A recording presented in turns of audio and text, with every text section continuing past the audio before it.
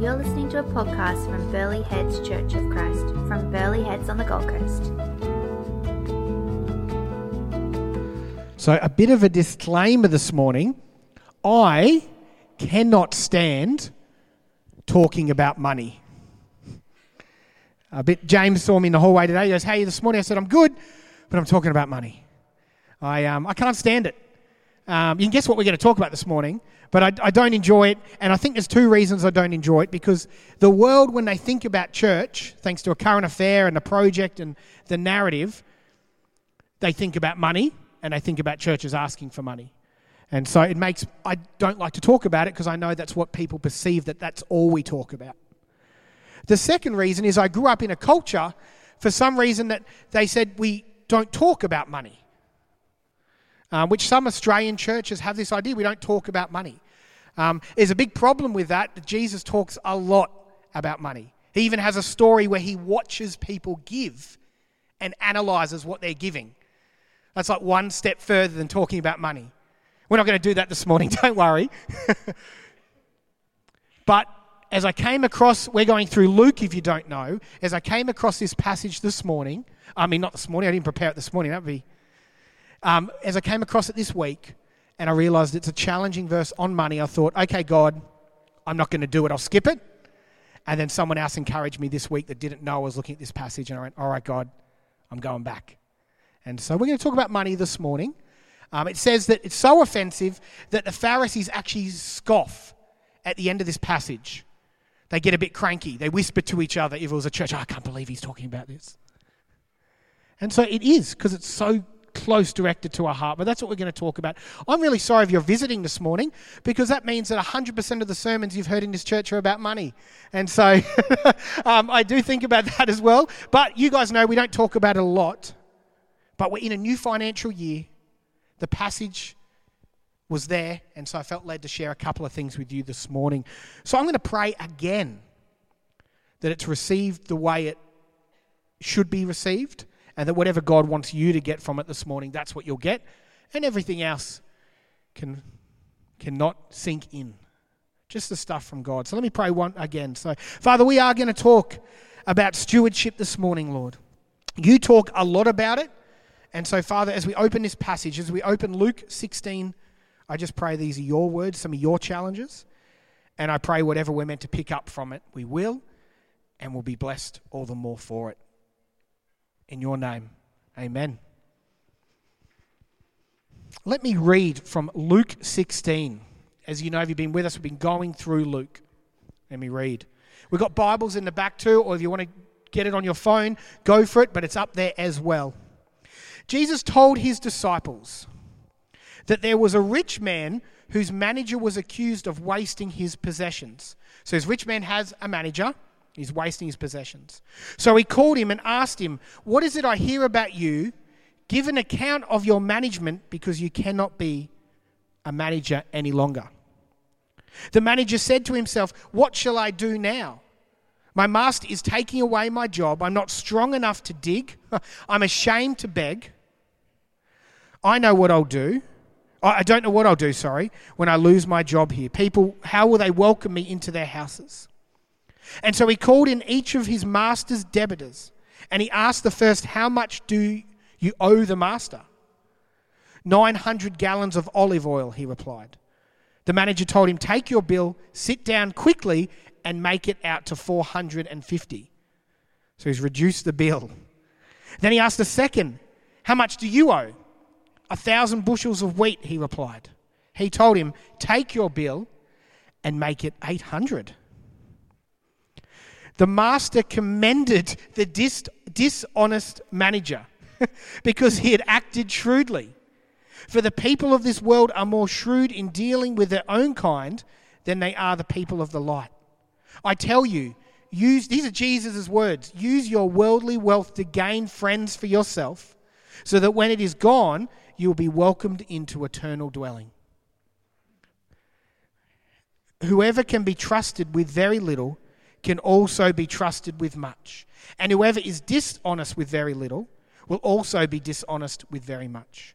So if you've not been trustworthy in handling worldly wealth, who will trust you with true riches? If you've not been trustworthy with someone else's property, who will give you property of your own? No one can serve two masters. Either you hate one and love the other, or you'll be devoted to one and despise the other. You cannot serve both God and money. The Pharisees, listen to this, who loved money, heard all this and were sneering at Jesus. He said to them, "You are the ones who justify yourself in the eyes of others, but God knows your hearts. What people value highly is detestable in God's sight." Let's get into one of the most controversial passages on money this morning. How fun. There's lots of different takes on this passage, on that, especially the shrewd manager, because on that read, it seems like Jesus is commending dishonesty. It's quite strange. This guy does something dishonest and the master says, "Good job." It's not what's being said here, and there's heaps of different ways you can see this. Some people say that maybe the manager was like the tax collector of that time, and that he gave up his commission to later on win these friends over. That's a really great way to see it. The Bible doesn't actually say that. So you can sit in that if you want, but it doesn't actually say that. So I won't go into the exact details because it's debatable. What we can be sure of is Jesus is not commending dishonesty, but he's actually saying that was actually a clever move from an unrighteous man, but that was actually a clever move. Do you know what it makes me think of? Who's seen a heist film? A heist film where they go rob a casino or a bank. Yeah, heist film. Sorry, that was... Yeah, so do you know what? It's not right to rob a casino, but man, it's entertaining. And at the end of it, when they show you how you did it, you can't help but say, wow, that was pretty cool. Like they used mirrors and there was a truck and it backed. That was a pretty cool move. Sometimes you see a news story even, and it's someone that's robbed or it's someone doing something wrong, but you have to laugh. You're like, that was actually pretty clever. I actually read something this week, totally wrong. Someone had tried to ship some products down over the border and they found them encased, they'd molded the wheel and they'd found it in the wheel. And I thought to myself, not a good thing to be doing, but I had to admit, that was, well, not clever enough, am I right? But clever. And I believe Jesus here is talking about there is a way to handle money, that there's a practical wisdom, a real world, tangible way to handle money that does influence people. Righteous or non-righteous, there is a practical component to money and finance and business. And some people are very gifted at it. Some people are very clever at it. So Jesus here highlighting that some people are gifted. That was actually a smart move, but he's still fired. The manager's still fired. It's still not an honest move. But Jesus says there is a way to handle. I've called it, there's a tangible wisdom in life when it comes to money. A practical wisdom. Some people are very good with it. Some people are not. And this is a great chance for me to thank our board at the moment. And not just our board, but a heap of people in our church that help with the finances and help manage things and help manage stock that comes in with the op shop, or help manage food that comes in for food help, or help manage rosters. Really appreciate that they are honest, extremely honest, but they're very gifted, very practical in the way they use money. I actually appreciate this church. This church has had a history of up and down giving and finance and money, but it's been over 40 years. You only do that, you only survive that long if you've had key people that are clever, that have tangible wisdom, and if you have God, obviously. Does that make sense? There's a tangible, practical wisdom when it comes to money.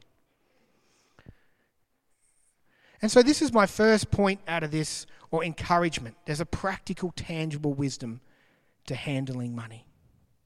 So I'd like to start with practical, tangible wisdom this morning and talk about a little bit more practically about our finances here at the church. Is that all right?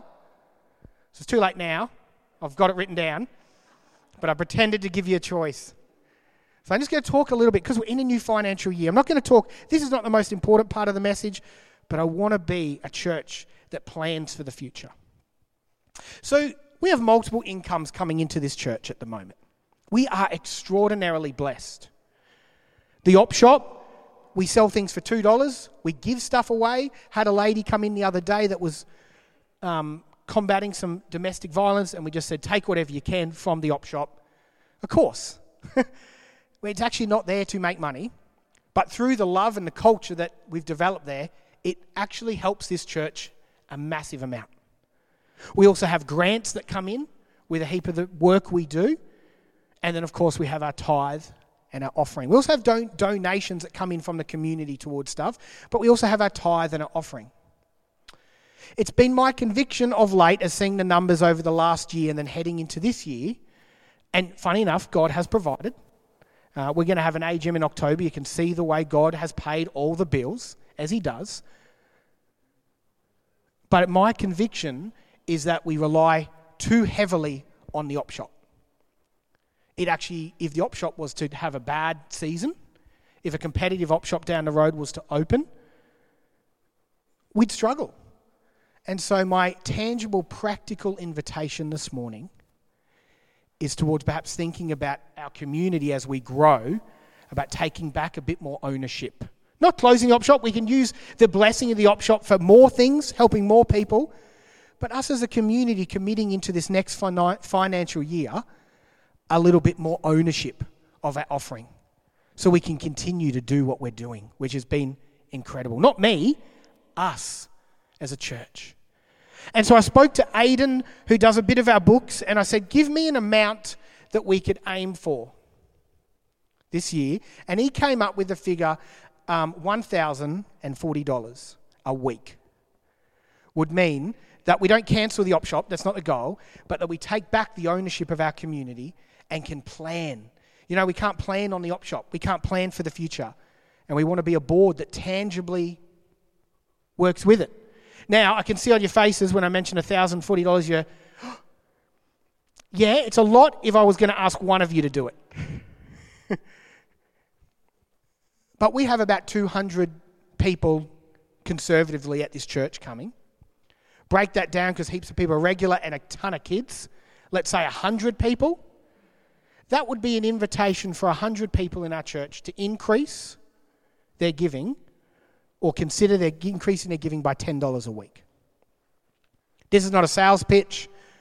It's not a convincing. I'm just talking about tangible, practical wisdom into the future. We also know, again, not a guilty thing, because we've grown so much recently, a lot of us have never been asked to give. We've never even been asked to, and that's okay. I actually, again, like being a church where we don't talk about this a lot, but to the fault of, we actually don't let anyone know how we're going. If this financial year you would consider starting to give towards the work of this church, and if you were able to, which is either a massive amount for some people or nothing for some people, honestly, I get... did you guys hear that the Bunnings sausage has raised by $1? So it is the worst possible time for me to be talking about money. I get that. Don't worry, I've sweated on this all week. And then I saw Mez reminded me of the article of the Bunnings sausage. And I'm like, great, another reason not to talk about money. But Ken, inspired by Jesus' teaching on practical wisdom, can I encourage us to consider your offering to the church and consider anything, it all helps, but think around that figure of adding a figure of around $10 a week, which works out to be about $40 a month. What that means is this church could plan for the future. We're going to survive no matter what. God is good, and he keeps providing, but it means we can use most of the op shop for ministry, and we can take back and own this church as a community. Is that okay to ask? For you to consider? You can tell this is about as uncomfortable as I get. So,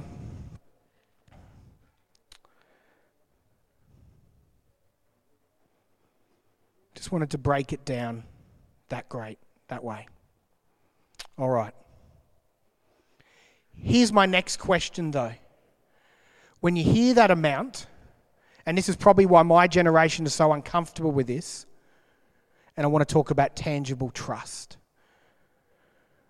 If you're of my generation, you don't trust institution, and you certainly don't trust churches. Because churches, not all, some have absolutely hurt people's trust. We have a lot of people in this church that have come here hurt from other churches. And so I know this has been a similar experience. And so Jesus speaks to this, right? When you give, there is a certain amount of trust. Listen to this. He says, whoever can be trusted with very little can also be trusted with very much. Whoever is dishonest with very little can also be dishonest with much. So if you've not been trustworthy in handling worldly wealth, who will trust you with true riches? And if you've not been trustworthy with someone else's property, who will give you property of your own? Jesus outlining there's actually a tangible trust, which is my second point this morning.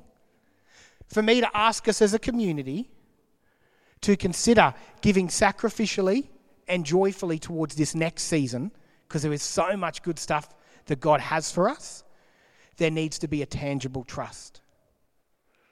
Can I invite you to do something about that? What do I mean? I know the board, and I know they're some of the most available people that I know. They would be happy to talk to you about where everything goes and what happens here and where money is spent. Can I invite you, if you do have trust issues with churches, if this sermon is uncomfortable because of your history, maybe you had a pastor that tried to run off with the church. The building, I'm saying. Tried to get on his back. And no, tried to get... Understandably, then you'd be coming into this, where's it all going? Can I ask you to do something about that? Come to church and see what we do here. Come Monday morning and see Jess here with this room literally full of mostly mothers and kids connecting in a church, singing songs together in movers and shakers. They were literally last week giving her hugs. We couldn't work out why, but we think they were that lonely for community and they were just so happy for her to be back. They were saying, you're back. I've got somewhere to be with my kids on a Monday morning. And we love it. And we give them a coffee.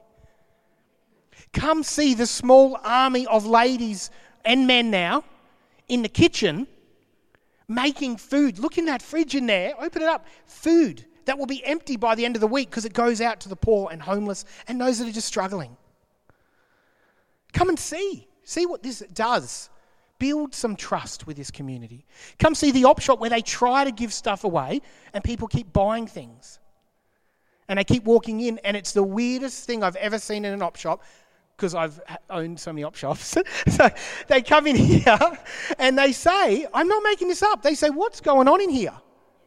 It's an op shop. I'm like, seriously? It's a bit dirty actually today. But they think God's love is permeating through it. Come and see the amount of small tables that are starting to form and people are bringing discipleship.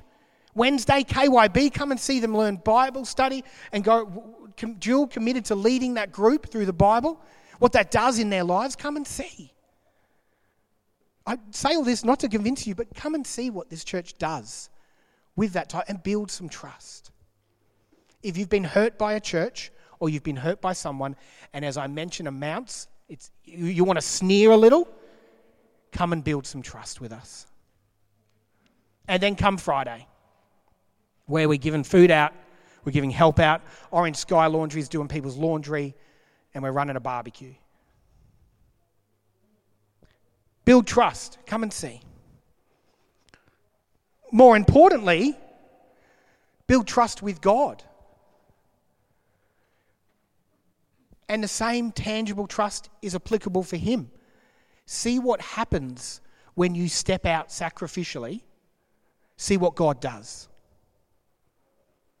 See what He says here? If you trusted with a little and you use that towards my kingdom, see what happens if you step out further. Try it. Now, am I saying prosperity doctrine? Am I saying if you give, you will be richer? No, you'll 100% be poorer because you've just given your money. Depends how you define richer though. We are not the type of church that says if you give today, you're going to go out there and your car's magically been upgraded. No, that's Ray's Tesla. You can't open that with your keys. See what God does when you step out. See what happens when you let go of the control of your finance or your giftings or anything. It's beautiful to watch. He will do something deep in you when you trust him. I'm not just talking money. In anything, when you trust God, when you step out, he will do something. So let's say richer in some way, in profoundly deep ways. I just can't promise, the sports car. Or caravan. If I'm happy to go out there and you've all brought me a caravan, that's fine too. No, that's a previous joke. It's called back to a very funny joke I told about trying to convince you all to buy me a caravan. So it hasn't worked so far. So my next point is, tangible trust. Does that make sense? Find tangible trust. If you've been hurt by church, if you've been hurt by church organisation, if you watched a lot of A Current Affair, build some trust with the church and see what we do with it. Ask. And if you've got problems with God, let's work through that trust. That's my invitation today. And let's plan and build something, not Steve's church. Let's build this community and plan for the future and have people with tangible wisdom building this thing. Because my goodness, God is blessing us in every way. Family, I'm talking to you guys, we need trust.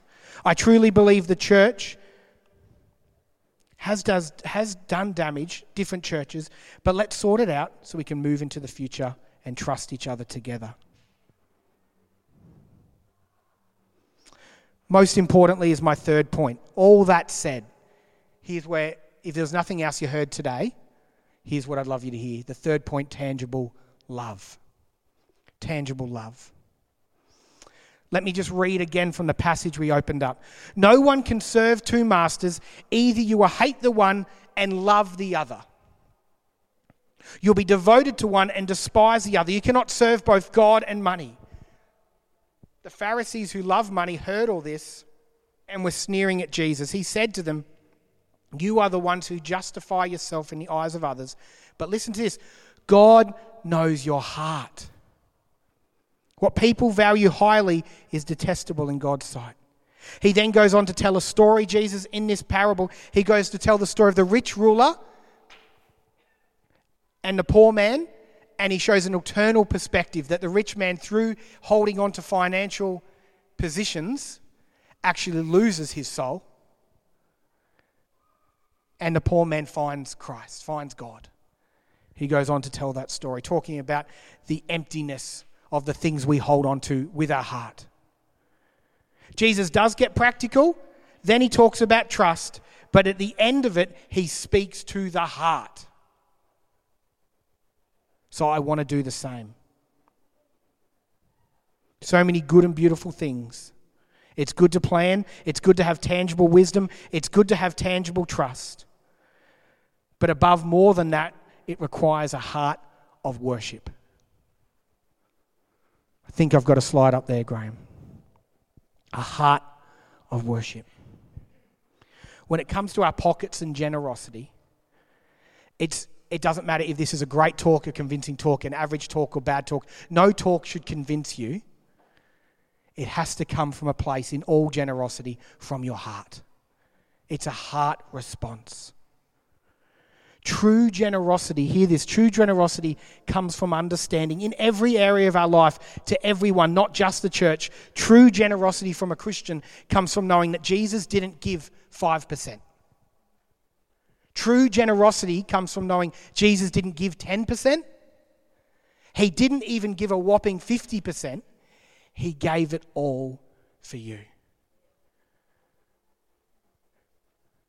If the money stuff was uncomfortable for you, if the building trust was, know this, it all comes from your heart. It's all worship. Generosity is worship. Whether it's to your sponsor child, whether it's to your neighbour, whether it's time with people, whether it's not rushing off all the time, generous in any aspect is coming from a heart of worship, knowing Jesus gave 100% for you. We're not coming from a place of guilt or trying to convince you of something. We would just rather understand the tangible love of Jesus and then respond. Amen? John Piper says this, in the case of Jesus, he is infinitely admirable and our admiration rises to the most absolute worship. That's what generosity is. Yes, there's practical, yes, there's trust, but at the end of the day, and I stole this quote from someone encouraging me this week, at the end of the day, we're not a Red Cross. We do a lot of good stuff, but at the end of the day, we're not a Red Cross. At the end of the day, we're not a surf club or a sports club, although they're awesome. At the end of the day, we're not a business. We are the body of Christ, responding to what he has done, letting that just bubble up inside of us in every area. And that's where it comes from, worship. And I think the other reason this laid on my heart so heavy this morning is I think this is a lesson our church, I think I can, and I think our church needs to step into, if I can boldly say, a bit more. Not just with our giving, our whole life. Not just come to church and know, okay, we've got 3 songs, then we've got communion, and I'll get my, you know what I mean, I'll get my list, I'll get my stuff out of it, and then I'll go home. But coming ready to worship. Turning up to church ready to engage Jesus. Ready to fill back up for the rest of the week. Yes, giving our time and giving our whole being to God. Sometimes that looks like putting money in the plate, absolutely. Sometimes that looks like lots of different things. I've said it before, loving our neighbour. Buying a lady in our street groceries or something like that. That single mum. Generosity, it comes from the heart. And Jesus knows it, and that's why the Pharisees start sneering at him. Because he's poked their heart. And their heart's for money. I love the story of the lady. I'm not going to read the whole passage now, but I love the story of the lady that pours the perfume over Jesus. And the disciples are disgusted. They're like, how's this? This is smart. This is actually what Jesus does normally commend. He goes, hey, that could be used for the poor, they say. And it could be. And at most times it should be. But right then and there, when you're faced with God's Son, who's on earth, there's a wasteful generosity to it. There's a reckless generosity where you break something that's a whole year's wage and pour it over him because he is God. And what he's about to do and what he has done is incredible. To the world, it's a bit wasteful. It's this insane generosity. You know when you give a gift? I don't do this. When I give a gift, I don't actually ask if they've used it. So if I gave someone a fry pan, well, that's a pretty bad gift. So, but no, if you want one, that's great. But this is what came to my mind. If I gave someone a fry pan, I didn't say, what'd you cook on it after I gave it to you? Have you used it? Or I go to the house and open their drawers and go, this hasn't been used. Yes, we need tangible, practical generosity. Yes, we need tangible trust. But at the end of the day, we're giving back what God has already given us. Some element is, yes, let's learn to trust. But some element is, doesn't matter where it goes. Because I'm giving it back to God. And he has given me everything. And this is one way I worship. Amen? Amen. We're going to finish now. I'll share one more verse. Romans 12:1 says it beautifully. Therefore, I urge you, brothers and sisters, in view of God's mercy, in view of everything God has done, offer your bodies as living sacrifices, holy and pleasing to God. This is what? Proper worship. Your true and proper worship. We're going to head into a time of communion now. What I would like us to do is sit in that for a while, remembering what Christ gave for you. If you don't have one, put your hand up. If you didn't get one walking in, we'll get you one. John, I'm included in that. I didn't get one.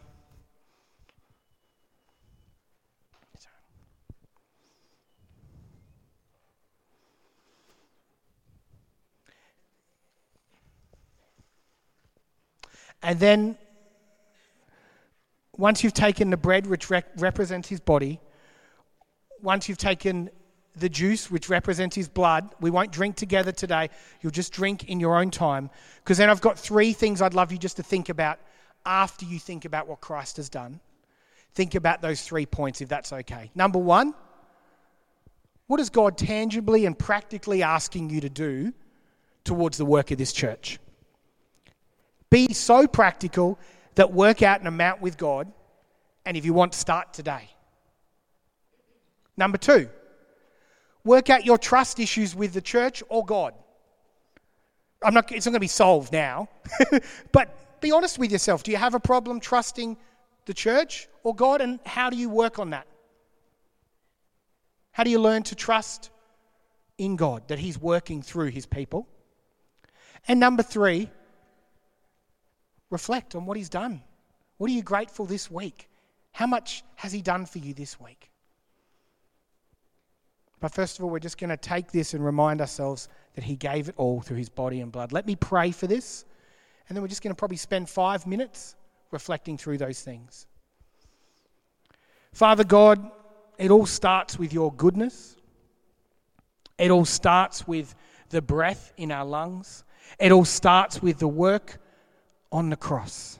You gave it all for us. And I guess we're just in this new financial year, Lord, help us do a heart check and just check what's in there. Is it you and the response to you, or is there something else blocking it, Lord? Father, you've already died for whatever's in there, and so I just pray this morning we can encounter you, deal with whatever blockage we have, and step into this church, into this community, into this family with a renewed gratitude, with a renewed purpose, hope, and love. Thank you for everything you're doing and have done. In Jesus' name, amen.